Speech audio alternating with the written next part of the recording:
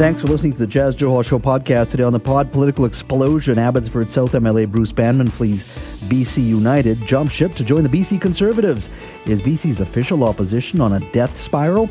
And will there be more defections? Plus, we look at Metro Vancouver's industrial land shortage and how it's costing the region thousands of jobs. And what's with Premier Eby's hate for Fleetwood Mac? We investigate. That's all next on the Jazz Johal Show podcast.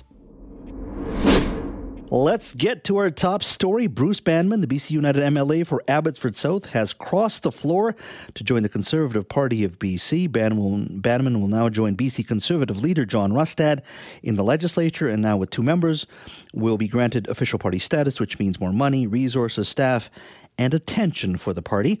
Banman was the BC United critic for emergency management and climate readiness. He was elected in 2020 and is a former Abbotsford mayor. He spoke to our colleague Mike Smith today and was asked why he decided to leave his party. Take a listen. I was unable to be an advocate on behalf of those who elected me. And there was one particular vote where it really wasn't even a legislative vote.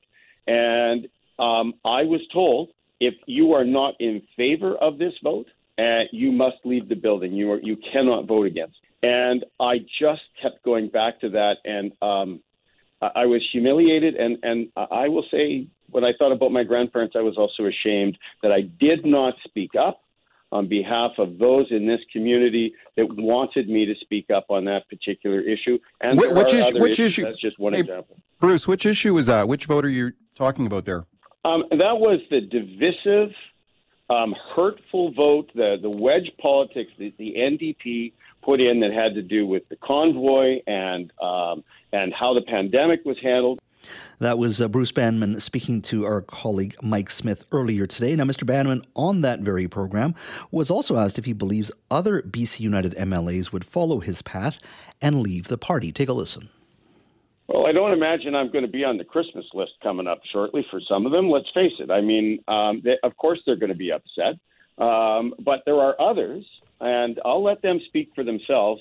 I'm not the only one that is shown increasing discontent within the party. I'm not alone in that. I'm not alone in that. Well, lots to unpack on this developing story, and no better than our next two guests to do the job. We're joined by Keith Baldry and Richard Zussman. Keith, of course, is Global BC's Legislative Bureau Chief, and Richard Zussman is Global BC's Legislative Reporter. Keith, Richard, welcome. Hey, Jazz. Hey, Jess. Hi, Richard. Let me start with you first and foremost. What were you hearing over the last few days in regards to how this all sort of transpired? Yeah, so my understanding was late last week into the weekend, Bruce Banman was growing increasingly frustrated with what was going on internally. This comes following some substantial polls that we have seen that show the BC Conservatives rising and BC United falling. In some cases, polls are showing that the Conservative Party of BC, if the election was held today, would do better province-wide than BC United would. And based on that combination of factors, that frustration around how Banman felt treated within caucus, and the fact that there seems to be a growing misfortune for the party, he ultimately decided to air that displeasure to the party brass in the form of formally leaving BC United to become the second Conservative Party of BC MLA in the legislature. Now, Keith, you and I have been talking about this issue privately over the last month or so in regards to whether or not anybody would be leaving, at least public here. Now that it's at least public, what do you make of all this at this point? Well, first of all, I don't think it's over the weekend. I was talking to a lot of people about this. There was a lot of chatter, as Richard was saying, a lot of chatter about it. It wasn't just Banman. Other names have been kicked around as well. It wasn't about whip votes and about being forced to vote something one way or another. That's part of the parliamentary system. You buy into that once you become an MLA or an MP. I mean, this is how our system works. You do vote the way you're told to vote on a whip system. So I think the bigger, as Richard points out, the bigger issue here is this threat from the BC Conservative Party, which is fueled in two ways. One was the ouster of John Rustad by Kevin Falcon from caucus, which is a history in BC that doesn't always work out the way you think it's going to work out for either side. Mm-hmm. The second is this phenomenal growth in popularity of Pierre Poilievre and the Conservatives at the federal level, which I think has had an inevitable bleed-off effect into BC and the fortunes of the BC Conservatives. And then the final factor is this continuing identity crisis the BC United Party has, where no one understands who they are, what they are. The average voter has no clue who they are. That was reflected in the by-election results. And I think you've got a bit of panic going on in the caucus, again, which I don't think is about with the votes or people being treated one way or another. I think it's about self-preservation, that a number of MLAs are realizing, given the circumstances they find themselves, if an election were held today, as a BC United MLA, they would face an uphill struggle, not against the NDP in their own backyard, but because they represent historically conservative areas, particularly at the federal level, which translates sometimes to the provincial level, which used to elect BC Liberals, but BC Liberals are no longer part of it. And they had inherited the Conservative vote for a long time. They're gone. Mm-hmm. Now the Conservative Party's there. And so you've got, I think, a number of MLAs who represent historically conservative areas in BC worried about their political future, not because of whip votes, but because the BC Conservatives pose a direct threat to this party that is yet to establish themselves. Now, Richard, what does this mean for Mr. Falcon? He booted one MLA out, John Rostad. This one has left voluntarily. Can he still hold on, or do you think that's incredibly premature? I would expect that Kevin Falcon will be the leader of this party through the next provincial election, but he's going to have a hard time here managing his caucus. You know, we've alluded to members that are currently sticking around that have talked about what comes next for them, that may be joining the BC Conservatives, although when I asked Kevin Falcon that today, he's insistent he does not believe any more people are leaving.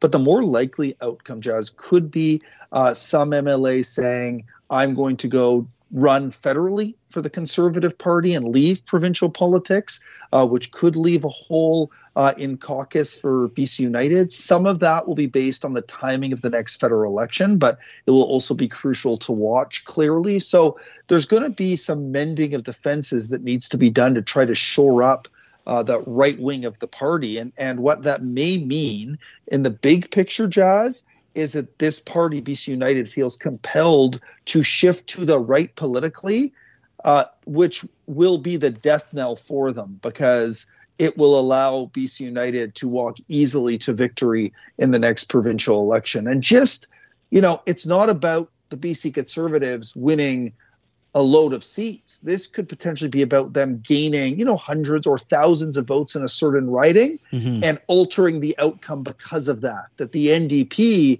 could win some of these ridings because traditional BC Liberal, now BC United voters moved BC Conservative, and the NDP, like we saw in the last election, walks through and wins these seats like in Abbotsford and Chilliwack and Langley and Vernon. That list could continue to grow. And that would mean post-election, Kevin Falcon would have a very, very hard time holding on to his job as leader.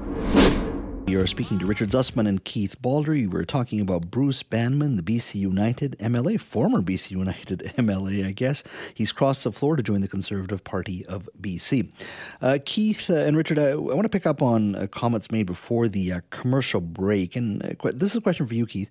How do you first of all, convince your present MLAs to stick around and run in the next election if the polling numbers, directly or indirectly, show that you're neck and neck with BC Conservatives?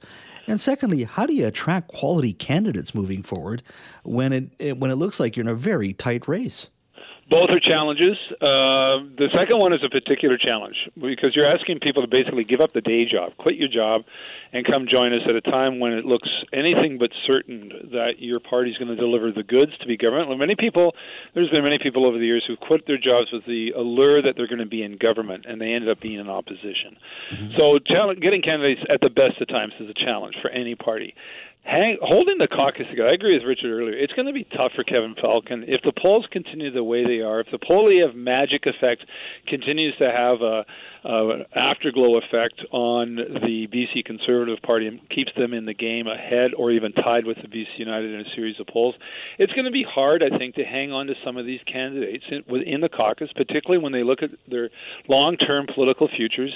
Is it best to hang with a party that no one knows simply because it's a hangover from a party that used to be in power?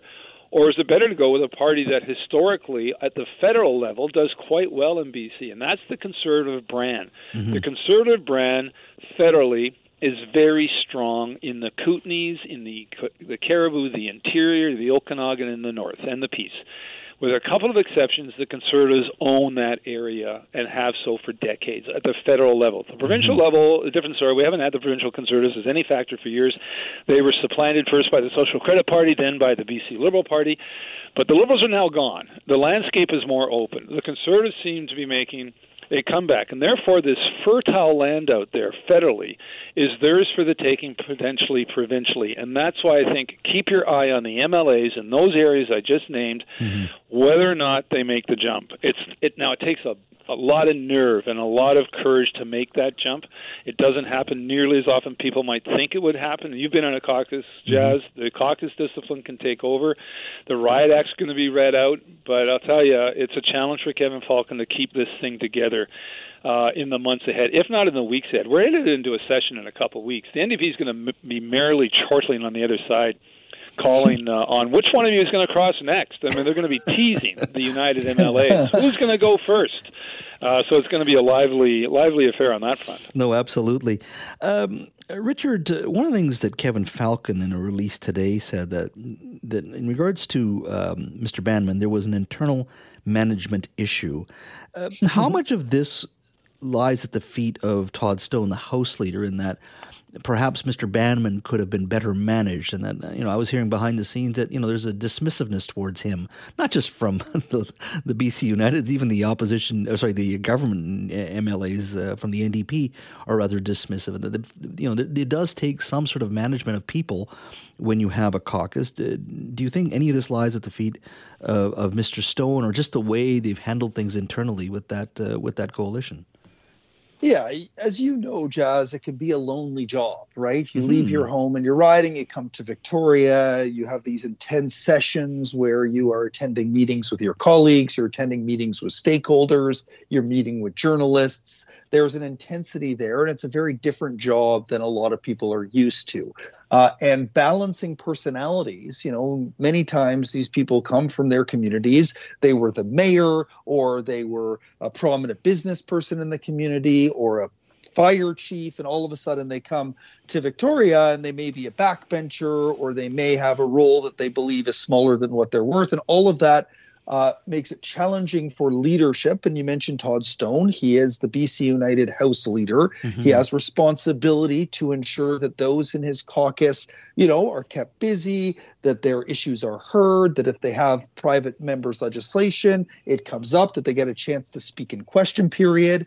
And clearly they knew they had an issue with Bruce Banman and his personality, and that was not dealt with particularly well. The same was said about the issues they had with John Rustad. And so, sure, you can blame Todd Stone, but it's much, much, much larger than that. I would put this largely square on the shoulders of Kevin Falcon, who promised to do things differently. He is the leader. Yep. He has a responsibility to lead both internally and externally. So I think it's better suited to put pressure there, but also remembering that this can be a challenging job and ensuring that those personalities are fed, those egos are fed in some cases, so that you don't have a mass exodus that can have a long-term impact on your party. There is a chance here, Jazz, and we've sort of alluded to this, that if things go a certain way, the Conservative Party of BC could become the predominant center-right party of British Columbia and, in essence, wipe BC United off the map. We saw it with the Social Credit Party, and we could see it once again here. Will that happen? I'm not sure. BC United is raising a lot more money than the Conservatives are. Kevin Falcon's an established leader, but we could be at that time now. And as Keith spoke to, the Conservative Party federally has such a strong brand. There is a chance here for the first time in my lifetime that we could see, or at least my lifetime in BC politics, that we could see that transition to a new dominant center-right party. Yeah, it's going to be interesting. I just don't think you have enough Conservative voters in this province to guarantee you a majority government. And the federal Liberal part of that coalition was always the swing vote. It worked for ABC at the municipal level. They got One Power back from Vision, who also was able to attract that federal Liberal vote. Right? Richard's right, though. We could be at a point here where you could see a sea change, not replacing the party to become government, but fracturing the Yes. side. And we saw that historically in BC politics up until the 1950s. The NDP are now attracting that federal vote, one would argue, and they've sort of broadened their coalition, so they're sitting where they're sitting very comfortably. I mean, it's a center-right or that older Free Enterprise coalition that once was that coalition, and now, you're right, it's much more polarized, that's for sure. Keith, Richard, thank you. All right, take care. All right, that is Thanks, Keith Jess. Baldwin. Hey, welcome back to the show. You may recall earlier this week, Surrey Mayor Brenda Locke was on this program. We talked about where the city was in regards to its transition. There was a lot of talk, of course, in July when the provincial government with Mike Farnworth, the Solicitor General, saying that they wanted the city to continue the transition to the Surrey Police Service. Ms. Locke and her majority are still supportive of the Surrey RCMP. I did ask her about that transition and how it was going. Take a listen to her comments. We're not very far, sadly. We haven't seen a lot of progress forward, and that's been disappointing. You know, there's been enormous challenges for us at the city, and I think the biggest one is that we don't have a clear path forward from the province. The RCMP, the SPS, and I can tell you the City of Surrey have been asking for that plan, but we all have no plan, no path forward. Now, the mayor said, of course, that there's no business plan, no feasibility plan. She has sent 6 letters to the minister and his representative and has heard nothing so far. We also asked her about the $150 million that was pledged by the provincial government over 5 years to help with that transition. So that's coming from BC taxpayers. And I asked her, if we don't know what the business plan is, could this transitional cost from that $150 million that was pledged, could it be actually significantly higher at the end of the day? Take a listen. You know, I can't really answer that. What I can tell you, though, is that this is a generational decision. And so we know that it's going to be more than 30. We expect it's going to be closer to $40 or $50 million more, the delta, every single year. And when you start to compound that, and that's on the operational side, that gets very scary. But that doesn't take into consideration any of the capital costs that you're talking about, because those are also extraordinary. IT, you're right, is very expensive, but there's lots of other issues. And we haven't seen those budgets come from the Surrey Police Service to know exactly what they're looking for at this point. So the mayor says things are up in the air. Well, our next guest says that, look, let's get on with this transition to the Surrey Police Service and let's see what else we can do in regards to building up law enforcement in that city, not just when it comes to the Surrey Police Service, but perhaps a new police academy and a policing centre for excellence. Joining me now to talk about her plan is Linda Anna, Surrey City Councillor. Linda, thank you for joining us. My pleasure, Jazz. So you're talking about a new police academy and policing centre of excellence be introduced or built in Surrey as part of the transition from the RCMP to the Surrey Police Service. Explain to me how that would work. Well, absolutely. We know for a long time the JI has not been able to produce enough new recruits, not because there isn't a demand for them, but they just have a capacity issue. And this isn't just for Surrey. This is for all municipal police departments. So what I'm asking and what I think the province should do is step up and provide here in Surrey a police centre of excellence where we can train all new recruits for municipal police organizations throughout the province and train them right here in Surrey. It gives us an opportunity to build a center that is state-of-the-art, that is the latest technologies in training and policing, and do it here in Surrey. It will create a lot of jobs. Mm-hmm. It will also allow us here in Surrey to move the Surrey Police Service transition more quickly. As well, it will help other police of jurisdictions like VPD be able to get more of their recruits trained more quickly. Mm-hmm. What do you say to those who will tell you, look, we already have a Justice Institute in Westminster. They're responsible for training police already. Why would we want to, build a similar sort of academy in Surrey, or at the very least spend tax dollars, BC tax dollars, and moving the JI to Surrey when we already have a functioning system and an institution that works right now in Westminster? Why would you want to move that to Surrey? Well, the JI actually has a capacity issue, not just for police training, but for other first responder training. So what I'm suggesting is let's move the policing training out of the JI, move it to Surrey. It will build more capacity for other first responders. And I think every resident wants to make sure that public safety is done very, very well. And that includes making sure that our police officers have the best possible training possible. And I think that here in Surrey we can do it. We have the opportunity to build a facility very close to where the RCMP detachment is now and where the Surrey Police Service is. And it will be state-of-the-art and be able to get more officers trained and free up spaces for other first responders to get training. And when you say Police Academy and the Policing Centre of Excellence in Surrey, a Policing Centre of Excellence would be something like a gun range and other training facilities there? Is that what you mean by a Centre for Excellence? Absolutely, that's part of it. Certainly having a better training facility for guns, also situation rooms, how to deal with, better training about how to deal with mental health and addiction, because we know that this is something that the police are having to deal with far, far too often. And, we need to make sure that we have better training in that regard. And, technology and all sorts of other things. It's not, I would see a Centre of Excellence not just be for training new recruits, but for ongoing training for members as they progress through the organizations in various divisions. We all know that there's a significant challenge in regards to this transition for a variety of reasons. Why should BC taxpayers foot the bill just so that Surrey can finally make this transition at the end? I'm not talking about the $150 million that's been promised, but even this new academy and policing centre of excellence, it's more dollars coming out of BC taxpayers, from BC taxpayers, when really Surrey should be handling its transition.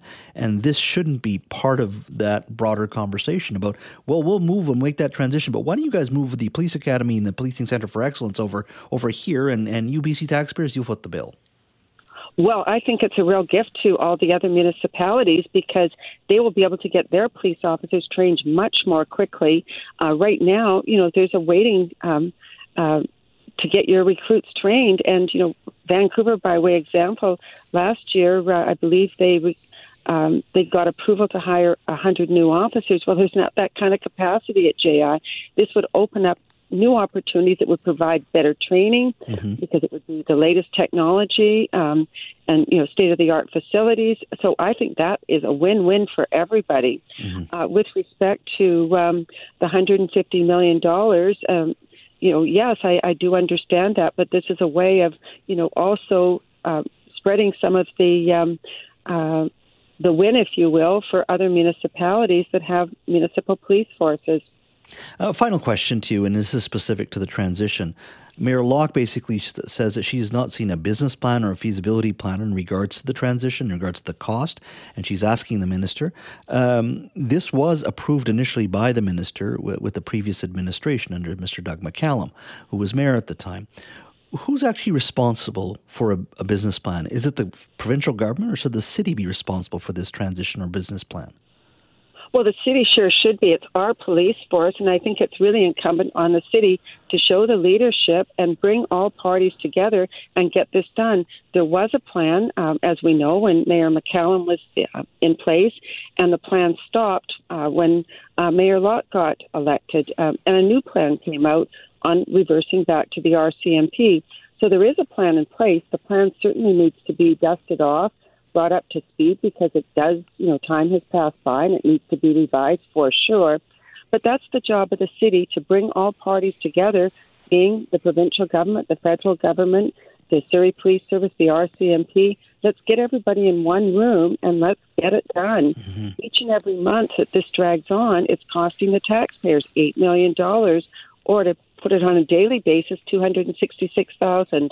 It is truly amazing the amount of dollars taxpayers are paying every single day for this transition, or lack of transition, perhaps the best way to describe it. Linda, thank you so much for your time. My pleasure, Jazz. Bruce Banman, the BC United MLA for Abbotsford South, has crossed the floor to join the Conservative Party of BC. Banman will now join Conservative leader John Rustad in the legislature, and now with two members will be granted official party status. And of course, one assumes with that more money, resources, and staffing, and potential attention for the party. Banman was the BC United critic for emergency management and climate readiness, and was elected in 2020, and is a former Abbotsford mayor. Now, Mr. Banman spoke to our colleague Mike Smith earlier today, and Mike did ask him if he believes other BC United MLAs would follow his path and leave the party. Take a listen. Well, I don't imagine I'm going to be on the Christmas list coming up shortly for some of them. Let's face it. I mean, of course they're going to be upset, but there are others, and I'll let them speak for themselves. I'm not the only one that is shown increasing discontent within the party. I'm not alone in that. Now, Mike Smith also asked Mr. Banman why he left. Take a listen. I was unable to be an advocate on behalf of those who elected me. And there was one particular vote where it really wasn't even a legislative vote. And I was told, if you are not in favor of this vote, you must leave the building. You cannot vote against. And I just kept going back to that, and I was humiliated. And I will say, when I thought about my grandparents, I was also ashamed that I did not speak up on behalf of those in this community that wanted me to speak up on that particular issue. And which issue? That's just one example. Bruce, which issue was that? Which vote are you talking about there? That was the divisive, hurtful vote, the wedge politics that the NDP put in that had to do with the convoy and how the pandemic was handled. Joining me now to talk about today's events is Kevin Falcon, leader of the BC United Party. Mr. Falcon, thank you for joining us today. And thanks for having me, Jazz. I want to make sure I give you plenty of time to respond to a lot of what Mr. Banman's been saying, but there's lots to unpack after today. First of all, your thoughts overall on how things transpired. Were you surprised at Mr. Banman making the announcement today? Not totally surprised, to be honest. Look, you know me, I'm a straight shooter. I think that, we've had ongoing internal management issues around Bruce. I'll just leave it at that. But look, at the end of the day, he's made a decision that he's going to have to explain to those that worked for him, raised money for him, volunteered for him, and voted for him in his riding of Abbotsford South. And I think that if he is so confident that the move he's made is a good one, then he'll do the right thing and resign and then run again as a candidate for the fourth party and see how he does. What do you mean by internal management challenges? Because I think people would want to know the concerns or challenges you have internally that got him to this point. What do you mean by when you say internal management challenges? Well, and I was asked that. And look, I don't want to just go into, I'm not going to try and badmouth a former colleague. I'll just say this, that I think the challenges with Bruce, and he talks about all the things he wanted to say, well, he'll have the ability to say those now. And John Rustad can enjoy dealing with that because, quite frankly, there's a lot of things that he wanted to say that I think are hugely challenging from a lot of different perspectives. I'll leave it at that, though. Look, at the end of the day, as I say, he's got to explain it to the people that voted and elected him. And I, reminded him when I spoke to him, look at the history in British Columbia of those who have jumped political parties, especially in Abbotsford. It's been political suicide for every one of them. And that's the decision he's made, and he's got the right to make it. When you say internal management challenges, I don't want to belabor the point, but he just talked about the trucker convoy. There's been talk potentially of his thoughts on our response to some of the COVID vaccines. Is it safe to say you feel his perspectives, his views, do not align with the broad mainstream views that most British Columbians have on this issue? No, it's not even that. But what he was referring to, just so your listeners understand, is that, there's a thing in the legislature called Monday morning motions. And the NDP often put forward motions that they try to jam and wedge our party to take a stupid position so we can change. They can change the channel because they're under attack, say for their total failure to address issues around the explosion of crime or the failure of them to deal with housing affordability when it's now the highest in North America and those kind of things. So what they'll do is they'll put forward a motion saying we want to decry the trucker convoy and everyone that participated in it, that kind of thing. And so we could just say, well, that's stupid and vote against it because we know what they're trying to do. But often what the parties do is just say, yeah, right, fine, whatever, and then just move on so that we don't give them that issue to try and change the channel on. Mm-hmm. And Bruce knows that very well. Now, he's the kind of person who would like to say, I'm going to go and I want to make a big fuss about this and fight about it. Well, great, he can go and do that. But, I've got a responsibility to make sure that we're focused on the important big issues that are really concerning British Columbians and tackling the explosion of crime, dealing with the fact that we've got the highest housing and gas prices in North America, and all those other issues that people are really concerned about are where we are focusing our attention, and we'll continue to do that. Do you believe there are other MLAs, like Mr. Banman said, that are also considering leaving BC United? I think I would be shocked if there's others that are gonna follow Bruce Banman over to his his little group there. I think it'd be very unlikely. We had a very good call today with our caucus talking about the decision and trust. Anyhow, I don't want to talk about caucus confidences. I'll just say that I remain very confident. We've got a very good group of people that are focused. And will remain focused on the big issues that are facing British Columbia. People, frankly, this is politics. He can do politics. We're really caring about the big issues that people are worrying about every day. All right, a two-part question for you here. Mr. Banman is number 2. Mr. Rustad was the first one who said he was joining the BC Conservatives. Question number 1, do you regret booting out John Rustad for having his opinions that he did on climate change? And I guess the second question more than anything is, do you regret the name change? Because some have said because of the popularity of Mr. Poilievre, that's sucking up a lot of attention in regards to and helping the BC Conservatives, number 1.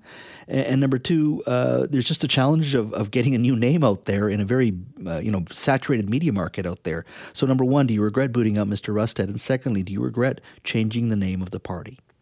Okay, so first of all, on the first point, you should understand there was no booting out needed. John made the decision that he just simply could not be part of a team and he would not commit to being part of a team. I don't mind that John has totally changed his position on climate change, because he has. I mean, it's totally different than the 2 election campaigns he ran in and the previous positions he took. And I even said to him in caucus, you're allowed to totally change your opinion. I don't have a problem with that. We'll have those debates within our caucus. But at the end of the team, like any organization, if you're running a business, you say to your executive team, okay, we've had a good discussion here, lots of good contrary opinions, but here's the direction we're going in, and we all agree to go there. You can't just suddenly move forward with people running in all different directions, or you're not going to win the confidence of British Columbians to be able to, manage and run the province. And so at the end of the day, John could not commit to saying, whatever changes of opinions that I've now formed, I'm just going to go out there and keep talking about them regardless of the impact it has on my colleagues or the party. Not acceptable. So, I just said to John, well, if that's your position, then you're not going to be part of the party anymore, because that's basic. The second point you make there about the BC United name, look, the BC Conservative Party has no connection with the federal party. The only thing they have going for them is their name. They've been around forever. We've run against the BC Conservative Party for election after election, and between elections, they often get their vote will sometimes go up because there's voter confusion, especially when we've got a new name called BC United. Do I regret having that new name? Absolutely not, because I actually think United is a really, really important message. Yes, it'll take time for the public to figure that out. And yes, there's some voter confusion that when they ask the question, who would you vote for, they're thinking of Pierre Poilievre and the federal Conservatives. That will, by the time the next election rolls around, I have no doubt that people will know exactly what BC United's all about. And when they hear Rustad and Banman talk about some of the interesting subjects that they'll be talking about, I guarantee you they'll be consigned to where they typically end up in elections, at 4 to 7% of the vote. Now, election is still a year away, and a year in BC politics is really a millennia, and campaigns do matter. Do you feel, after everything you've gone through over the last 24 hours or so, you can still convince some of your MLAs to run, obviously, during the next election campaign because of their experience? And do you still think you can attract those quality new candidates that your party needs? Oh, well, that is an excellent question because, absolutely. Like in every, there's always going to be turnover of people and there's always going to be people that won't run again in a political party. And while we lose the experience and sometimes that's tough, we also have the huge opportunity to bring in new candidates. And I can tell you one thing, I am just blown away by the caliber and the quality of people that are coming forward wanting to run with BC United. And I think it's because, frankly, they know that we are going to be focusing on the fact that nothing in British Columbia is working today. It doesn't matter what area of the economy or anything the provincial government's responsible for, whether it's fighting forest fires not going well, whether it's BC Ferries disaster, whether it's housing prices awful, whether it's crime in our streets out of control, drug overdose, worst we've ever seen. I think ultimately people are going to say, you know what, this is not working. And we've got to get some people in there that have the competence to be able to get us different results. Kevin, really appreciate you talking to us. I know you have had a very busy day and continue to have one. I appreciate you making time for us. No problem. Thanks for having me on, Jeff. As Canada continues to grapple with the housing crisis, there's no doubt we have been spending a lot of time talking about international students coming into Canada.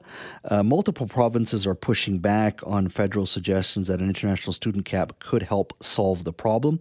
In the last few weeks, Immigration Minister Mark Miller, Housing Minister Sean Fraser, and Public Safety Minister Dominic LeBlanc have all indicated that Ottawa is considering a cap on student intake. Now, the province of British Columbia, along with New Brunswick, Newfoundland as well, have said they haven't been consulted on what that would look like, but it is an ongoing issue. Joining me now to talk a little bit about our reliance on international students here in British Columbia and across the country is Melissa Chirino. She's a chairperson of the BC Federation of Students, and they've just put out a report called International Education in BC, Keeping the Post-Secondary System Afloat. Melissa, thank you for joining us. Thank you for having me. Lots to talk about here, and we've already said that, look, we've gone from, I think it was about 220,000 students, international students, 10 years ago, when we're well past 900,000 a year now in this country. Those students used to generate about $8 billion a year for our economy. Now it's $30 billion. We are very much reliant on international students. Why do you think our system has become so reliant, our post-secondary system, so reliant on international students? I mean, if you go back to when there was cuts to education, there was tuition freeze, and then we put a cap on domestic student fees, but we didn't actually put a cap on international fees. So looking at all the cuts that happened, we just filled these gaps with international fees and have continued to do that. Nothing has changed since then. And in fact, these tuition fees have gone up. So I think at this point, we've been relying too much on international student fees, and we haven't actually thought about, how do we fix the post-secondary system? Now, we did a story last week where in Ontario, for the first time this school year, international students, because they'll pay $20,000, $30,000 a year for tuition, if not even more in some cases, which subsidizes the domestic population. But for the first time in Ontario, international students will put more money into the system than the actual provincial government. Where are we in British Columbia in regards to that ratio? I believe we're around between 23% to 32% when it comes to reliance on international fees. That's still, that's roughly a quarter, if not a little bit more, right? So that's significant. Is this dangerous for us here in British Columbia to do that? It sure is. And that's something that we've already, we've been warning the government, the public about this issue prior to the pandemic. And the pandemic only showed us how it can be dangerous. So an example of this is at the Okanagan College. They lost about 25% of their students, which was roughly 380 students. And they lost $2.3 million in tuition fee revenue from them.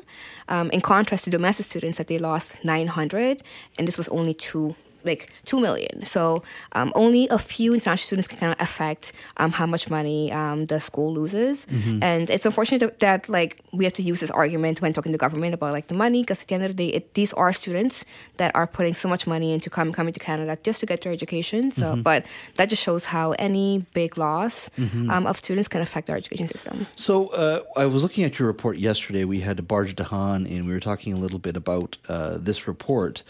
And I'm amazed at particularly schools like Langara and Kwantlen, even UBC, how reliant they are. In regards to the dollars, sometimes it's a small amount of students, but Langara, I think it's about $61 million in tuition $61,000 a year in international tuition alone for a 4-year course, and so it's about $16,000 a year. If we were to cut, as the ministers have said, various Liberal ministers have said, they're going to cut and put a cap on these students, what's going to happen to our colleges and universities in regards to funding? I believe at that point the government should definitely look into, what are the solutions to actually properly funding education, because I fear that if we were to take away all international students, that the post-secondary education would just collapse. They're putting so much funding into post-secondary that if that were to go, I don't know what would happen to the post-secondary system. Do you think we've devalued education in Canada because of our reliance? And forget about just the public institution, which is about 25, 26. We got 150, 200 private universities who provide no information, don't provide any housing, and they almost seem like they're diploma mills. Is it just me, or do we somehow have devalued an education in Canada? I mean, we're focusing more on the amount of enrollment we're getting when it comes to students coming, rather than the outcome of, the education, like what they've learned, what are they putting into the workforce. I think we've definitely moved away from looking at post-secondary as a way to make society a better place for everyone, for people to get their skills in. We've really moved away from that, I'd say. I'm looking at the numbers here based on yesterday. Kwantlen's 37% of Kwantlen, the student body, are international students. Langara College, 32%. And to get a 4-year Bachelor of Business Administration degree, you're looking at in Langara at about $66,000. And so that averages out to $16,000 a year just in tuition, never mind living costs and everything else that comes with it. So we are really milking the system. Now, what are they doing at Emily Carr College? You had brought that up with me during the commercial break. Yeah, so last year in December, their Board of Governors put forward a proposal of having a 30% increase for new incoming international students and a 10% increase for current students. And that got passed, unfortunately. Even those students, came out and really talk about how that would gravely affect the college. But yeah, that's what happened last year. They did that. So at the end of the day, your thinking is, look, as a student, we just need more tax dollars to be going into the system for domestic students and just reduce or cap the amount of international students to come in? I think we need to fix the problems like the mistakes that we've made in the past, and we have had major cuts to education in the past. We haven't fixed that ever since. We, in fact, started to rely on fees, on international fees in general, to fund the education. So I think if we want to move forward to have a great workforce in BC and really support young people, support future workers of BC, we really need to go back and look at what can make education better in BC and in Canada in general. And that just means fixing the mistakes from the past and actually funding education. Yeah, it's going to take a while. It took us a while to get to this point. Like I said, over the last 10 years, to go from 200,000 plus international students coming to this country. Now we're at 900,000. You can't just shut the tap off right away, because I think a lot of our public institutions would be definitely in a lot of trouble. Melissa, thank you for your time today. Yeah, thank you so much for having me again. Bruce Banman, the BC United MLA for Abbotsford South, has crossed the floor to join the Conservative Party of BC. Banman will now join the BC Conservative leader John Rustad in the legislature. And now with 2 members, the party will be granted official party status, which means more money, resources, staff, and attention for the party. Mr. Banman was the BC United critic for emergency management and climate readiness. Mr. Banman, after his announcement, spoke to our colleague Mike Smith earlier today and asked why he decided to leave his party. Take a listen. I was unable to be an advocate on behalf of those who elected me. And there was one particular vote where it really wasn't even a legislative vote. And I was told, if you are not in favor of this vote, you must leave the building. You cannot vote against. And I just kept going back to that, and I was humiliated. And I will say, when I thought about my grandparents, I was also ashamed that I did not speak up on behalf of those in this community that wanted me to speak up on that particular issue. And Which issue? That's just one example. Bruce, which issue is that? Which vote are you talking about there? That was the divisive, hurtful vote, the wedge politics that the NDP put in that had to do with the convoy and how the pandemic was handled. That was Bruce Banman. Now, Mr. Banman was also asked by Mike Smith, are there other MLAs in the BC United caucus who would consider following him and joining the BC Conservatives? Take a listen. Well, I don't imagine I'm going to be on the Christmas list coming up shortly for some of them. Let's face it. I mean, of course they're going to be upset. But there are others, and I'll let them speak for themselves. I'm not the only one that is shown increasing discontent within the party. I'm not alone in that. That is Bruce Banman. Well, joining me now is Kareem Alam. He's a partner at Fairview Strategies and a former campaign lead for Kevin Falcon's leadership race for the BC United Party. He's also the former chief of staff to the mayor of Vancouver and ran the campaign for ABC Vancouver as well. So he's been around political parties for a very long time, and he knows what it takes to build coalitions. Kareem, thank you for joining us. Thanks for having me, Jazz. So first of all, lots transpired over the last 12 to 24 hours. Your thoughts on how things have rolled out. What's this mean for the BC United Party? What's this mean for BC politics moving forward? Well, starting with BC politics, Maxime Bernier's PPC party now has a full-fledged franchise here in the province of British Columbia under the BC Conservatives. Let there be no confusion. Really? That far? That far. Let there be no confusion of voters. This is not a party that is aligned with Pierre Poilievre and the Federal Conservatives. This is a party that is aligned with Maxime Bernier. Banman, in the comments that you just played back for your audience, was starting to talk about convoys. And he probably holds views that are reminiscent of those who think that there's conspiracy theories with Bill Gates and vaccines. And he's joining a party that had some very intolerant views in the Mount Pleasant by-election when it came to the LGBTQ community. It's also a party that its leader espouses climate change denial as a core part of his policies. These are not mainstream views. These are not the views of the Federal Conservative Party. These are the views of the PPC and its newest franchise member, Bruce Banman. What got us here, in your opinion? Was it Kevin Falcon booting out John Rustad? Was that the main issue? Or do you think fundamentally it was just the way they handled Mr. Banman individually? Yeah, no, it's a good question. I think there's been a fracturing in the coalition since Gordon Campbell's departure. That leadership race in 2011-12 between Christy Clark and Kevin Falcon for the first time introduced federal politics into the BC Liberal coalition. Historically been viewed as an economic one. Forestry sector, fisheries, mining, executives and association heads came together in this coalition behind Gordon Campbell. And that was really the underpinning of the BC Liberal Party under him.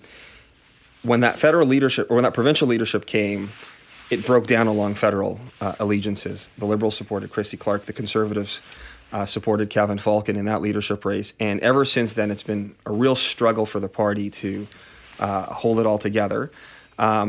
Kevin is from the more moderate end of the Conservative Party and just found John Rustad's views on climate change denial intolerable. Mm-hmm. And ultimately, that division on this very, very important subject led to Kevin's expulsion of John Rustad from the caucus. And this is just going to be a chain of those who hold that view in this party are now going to find themselves increasingly drawn towards the BC Conservative Party. I'm oversimplifying things, but generally it's viewed as, whether it's the SOCRED Party, the BC Liberals, BC United, the Free Enterprise Coalition's core goal is keep the socialist hordes out. I'm oversimplifying things. I freely admit that. But generally it's a coalition of federal Liberals and federal Conservatives. They didn't always like each other, didn't agree on everything. But if we stay together, 2/3 of the time in this province, the last 60 years, history has told us, they win government. They win a majority, right? How this conversation that's occurring now, it seems to me it's about Conservatives fighting Conservatives, whether it be BC United or BC Conservatives. There seems to be no federal Liberal within this conversation or debate, or certainly appears that way. Like, is the coalition just broken in your mind? And can this, whether it's BC United or BC Conservatives, can they actually win a majority based on what's happening right now? There will be no majority. There will be no victory for the BC United or the BC Conservatives so long as the coalition remains divided. But broken is one way to look at it. The other way to look at it is also the success of David Eby. Let's also understand the NDP itself is a coalition. It's a coalition of private sector labor, public sector labor, social activists, environmental activists, and now, even growingly more, a lot of federal liberals who have been historically the swing voters. They'll either go to the Social Credit or the NDP, or they'll go to Vision Vancouver or the NPA. And where they swing, that's who wins. And right now, David Eby's done a very good job of presenting himself as a thoughtful centrist with broad appeal to those federal liberal voters. So it's not necessarily what's going on inside the BC United Party that's pushing liberals away. It's what David Eby's doing to bring federal liberals into his coalition. So this NDP, the 1990s NDP, one would say was ideologically based, much more sort of focused on the cause. This one, as you say, Mr. Eby, and I guess broadly the NDP, even under John Horgan, said, look, you want to hold on to power, you've got to be much more broader in your politics and in your philosophy. That does mean pipelines will get approved. That means you do engage. It may be difficult with the business community. I mean, it seems like they've learned the lessons of 16 years of not being in power. This is a government that was started under John Horgan that has been remarkably and surprisingly to many observers responsive to the business community. They've been responsive to voters in the suburbs, in the swing areas, and they've been very responsive to going out there and understanding how the federal liberal dynamic in BC politics is at play, and building up a platform to attract those federal liberals. So you're exactly right that's exactly what's happened, is that this is an NDP that's not like the NDP of the 90s. It is an NDP that is responsive, thoughtful, and very evidence-based in its policy making. There aren't too many things outside the CBA and some of these other earlier policies that John Horgan brought in that comes across as ideological. It seems to be all pretty well-founded and broadly supported policies. Just joining us, we are speaking to Kareem Alam. He's a partner at Fairview Strategy and a former campaign lead for Kevin Falcon's leadership race for BC United. He's also been the former chief of staff to the mayor of Vancouver. That's two BC United members that have now left to join the Conservative Party of BC. Has the death spiral for BC United begun, or do you think, look, Mr. Falcon can still hold on, and yes, it's a huge challenge before them, but they can get past this point? It's too hard to predict politics in the future. I remember Jim Prentice, the late Jim Prentice, called an early election because he was so far ahead in the polls. The Progressive Conservatives, or the Conservative Party in Alberta, had never lost an election that it had fielded candidates in. And what happens? He loses the election unexpectedly. So things can turn on a dime. Campaigns matter. Policies matter. There are a lot of economic headwinds that really haven't filtered down to the average person in a magnificently, spectacularly devastating way. We're all feeling the impacts of high interest rates and what's that doing to housing affordability. But these are issues that are generally seen to be outside of the control of the province. But those headwinds can help you catch fire on some other things too. So it might be too early to say, but certainly it's not great. If I was working in David Eby's office, and I'm not, I think today was a good day. What's that old adage in politics that, when your friends are fighting or your enemies are fighting, stay out of the way? Yeah. So, it looks like smooth sailing and clear waters for the NDP in the next election. And it's really going to be up to the BC Conservatives and the BC United to decide how easy they want to make it for David Eby in the next election. Yeah, I did say earlier, a year in BC politics is a millennia, and campaigns do matter, but boy, I don't know how you dig yourself out of this one. It's a lot of the problems seem to be self-inflicted as well, just with the name change and just with what Mr. Poilievre is doing in regards to helping BC Conservatives. Now, I got to tell you this. I've been talking about this potentially happening for about last month or so. And Keith Baldry and I were joking earlier today about the fact that we've been having this conversation privately, and now it's all come to fruition to a certain degree. And as I was grabbing my McDonald's coffee at the drive-thru this morning, I somehow had just jumbles of sentences, and I put them into a poem. And I think I'm going to. Are you going to read it for us? I'll read it for you. Oh my God! And I get the only live viewing of this poem. That's right. I'm excited. Actually, Stephen, can we get some mood music here playing? Oh yeah. Oh, this is good. Is that Mozart or Beethoven? I don't know which one. Okay, it's Mozart. Okay. All right. Here you go. There once was a man named Bruce whose commitment was fast and loose. He pledged his support to a man named Lee, but soon he would flee. He saw a soaring falcon and promised his loyalty and support, but today a new shiny bauble came his way, so why stay? Alas, MLA colleagues soon learned little Bruce was gone, claiming he's now a proud BC con. That's fantastic. Oh, that's and you did that getting coffee at McDonald's. I know. I got the coffee and I parked and I said, I don't know what happened. I was just thinking about this. There's some satire. I think that's going to get quite a bit of play. Anyway, I just tapped it out on my phone at the McDonald's parking lot. So there you go, the McDonald's parking lot poet laureate. I love it, and the Nobel Committee, I'm sure, will come calling. Yeah. So let's talk about the election next year, potentially. Yeah. How do you convince your MLA colleagues to stay and run next time, one? And how do you attract really good candidates when you're languishing in the polls and you just had two of your members either booted out or just leave? Well, a couple thoughts. Number one, John Rustad might have peaked too early in the polls. The challenge that John Rustad now has is so far at this point, he's escaped any media scrutiny, and there's one constant in politics, and that's the media will do its job. So he's now going to have to account for his comments on climate. He's going to have to account for his comments on LGBTQ issues. He's going to have to account for his comments on trucker convoys and vaccines. And people might quickly decide they don't like what they see with John Rustad, and there might be a rush back to the BC United. That would be a very optimistic view. And the BC United itself is going to have to work and do those things that you exactly said. Go out and recruit good candidates, work hard, raise money, and overcome what I think is actually a real issue, and probably has escaped a little bit of conversation today, which is the brand of the party. The name change, nobody knows what a BC United is. You took a very powerful, probably the Coca-Cola in terms of branding for political parties in Canada, and you wiped it away and you named yourself RC Cola, and nobody knows what RC Cola is. Yeah. I mean, you raise a very good point. You've got to basically get the Conservatives and the federal Liberals together and rename it again. Maybe call it the BC Liberals. That's actually a great idea. Yes, John Rustad and Kevin Falcon should get together, start a new party, maybe call it the BC Liberals. But it still doesn't overcome the fact that they've got to do something to appeal back to those swing voters, which will be in this next election, the federal Liberals. And right now, the federal Liberals seem quite comfortable and content in David Eby's party. Wow. Well, they say may you live in interesting times, and we certainly do when it comes to BC politics. That is for sure. Kareem Alam, thank you. Thanks for having me, Jazz. We spent a lot of time on this program talking about the shenanigans of BC politics, specifically Bruce Banman crossing the floor to join the Conservative Party of BC, but we have not touched the other raging issue, and that's Premier Eby's hate for a certain band. Jerry Mayor Judson joins us. Mm-hmm.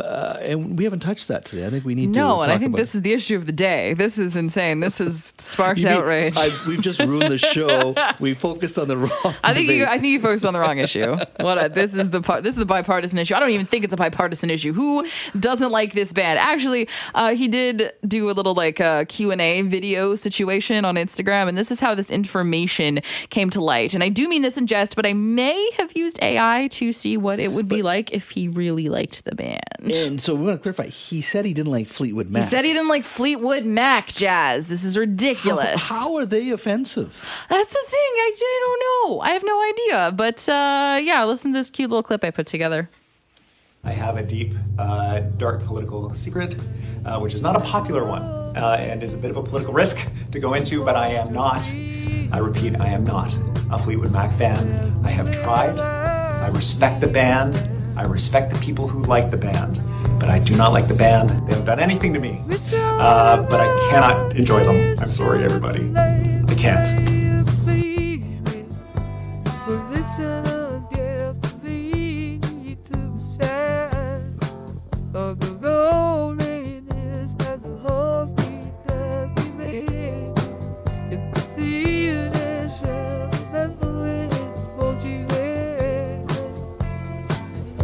That's AI. That's if David Eby was like super into Fleetwood Mac. He did not sing Dreams, but I wish he would. Who doesn't like Fleetwood Mac? Who doesn't like Fleetwood Mac? But it's interesting that politicians feel they need to go and speak about issues that generally they don't really need to be talking about.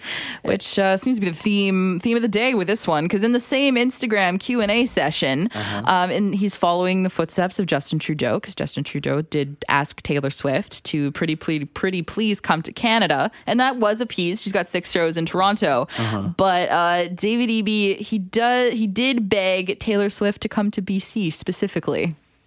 Ms. Swift, it's David Eby, Premier of British Columbia. I'm not accustomed to begging, but for my own constituency of my loving and beautiful wife and my son, Ezra, please come to Vancouver, British Columbia. We'll treat you well. I don't have to tell you you're going to sell the place out. And we'll be thrilled to have you out here. Bring your Eras tour to British Columbia. You won't regret it. And like many people, you might even stay. Jeez, why do you need to do that? Like, is there some great? I mean, I know that we got a lot of Swiftie fans. We got a lot of Swiftie fans in this office. Let's be honest. But she's going to be in Toronto for what, 5 concerts? Well, like 6 concerts, and I don't understand. Like, I don't really see what all the fuss is about with Taylor Swift. I'm not a Swiftie, but like on behalf of the Swifties who, in an affordability, I'm going to bring this back to politics, affordability crisis, can't afford maybe to fly cross country, basically from here to Toronto to see Taylor Swift. That's true. I mean, we haven't been lacking big stars coming, and Beyonce was here this week. That's true. Beyonce was here. Drake was here. Coldplay's coming. True. So it's not we're lacking, but yeah, no Taylor. But it's amazing that Justin Trudeau also went out of his way. I guess there is. I mean, I don't know if their polling shows it, or whatever it may the be. The Swiftie contingent. There is something that somebody tells these elected officials, you should comment on this. I guess it's a relatability issue. I think so. I think because, what we're talking about it. Actually, I'm going to put you on the spot again. I keep doing this to you. Is there a band that you think is overrated that you can't quite get into that everyone else seems to like? Like if you didn't like Fleetwood Mac, that's ridiculous, but... No, there's an old song, and I'm dating myself, that I just never understood why that song was popular. It's it's gonna come to me. It's on the tip of my tongue. Now you put me on the spot. I know I'm the worst. I'll say I can't quite get into Rush. I understand. That would be one. Okay, perfect. For sure. And everyone loves him, and I understand. I also can't get into Ed Sheeran. I see it, and I want what everyone else has. I want that feeling that they seem to have for Ed Sheeran, because they go nuts. He was just here. They go nuts for Ed Sheeran, and I'm like, I want to feel what you feel, but I just can't. There's not there for me. There's some heavy metal bands that I was at the Rod Stewart concert a few weeks ago. Cheap Trick was the opening act. Yes. I just could not get into Cheap Trick. And you can't get into Cheap Trick? We were like really good seats and are sitting next to diehard fans. And they're just looking at me going, are you crazy? Like, I just couldn't get into it. It's just like, what is this? No way. They're apparently like the best live band of like the last several decades. But I guess maybe not so much anymore. I saw a bunch of senior citizens running around. Senior citizens. Yeah, it was. I just couldn't get into it. I just could not. That's fair. Cheap Trick was not doing the trick. See, there you go. There you go. All right, Jerry, thank you. Thank you.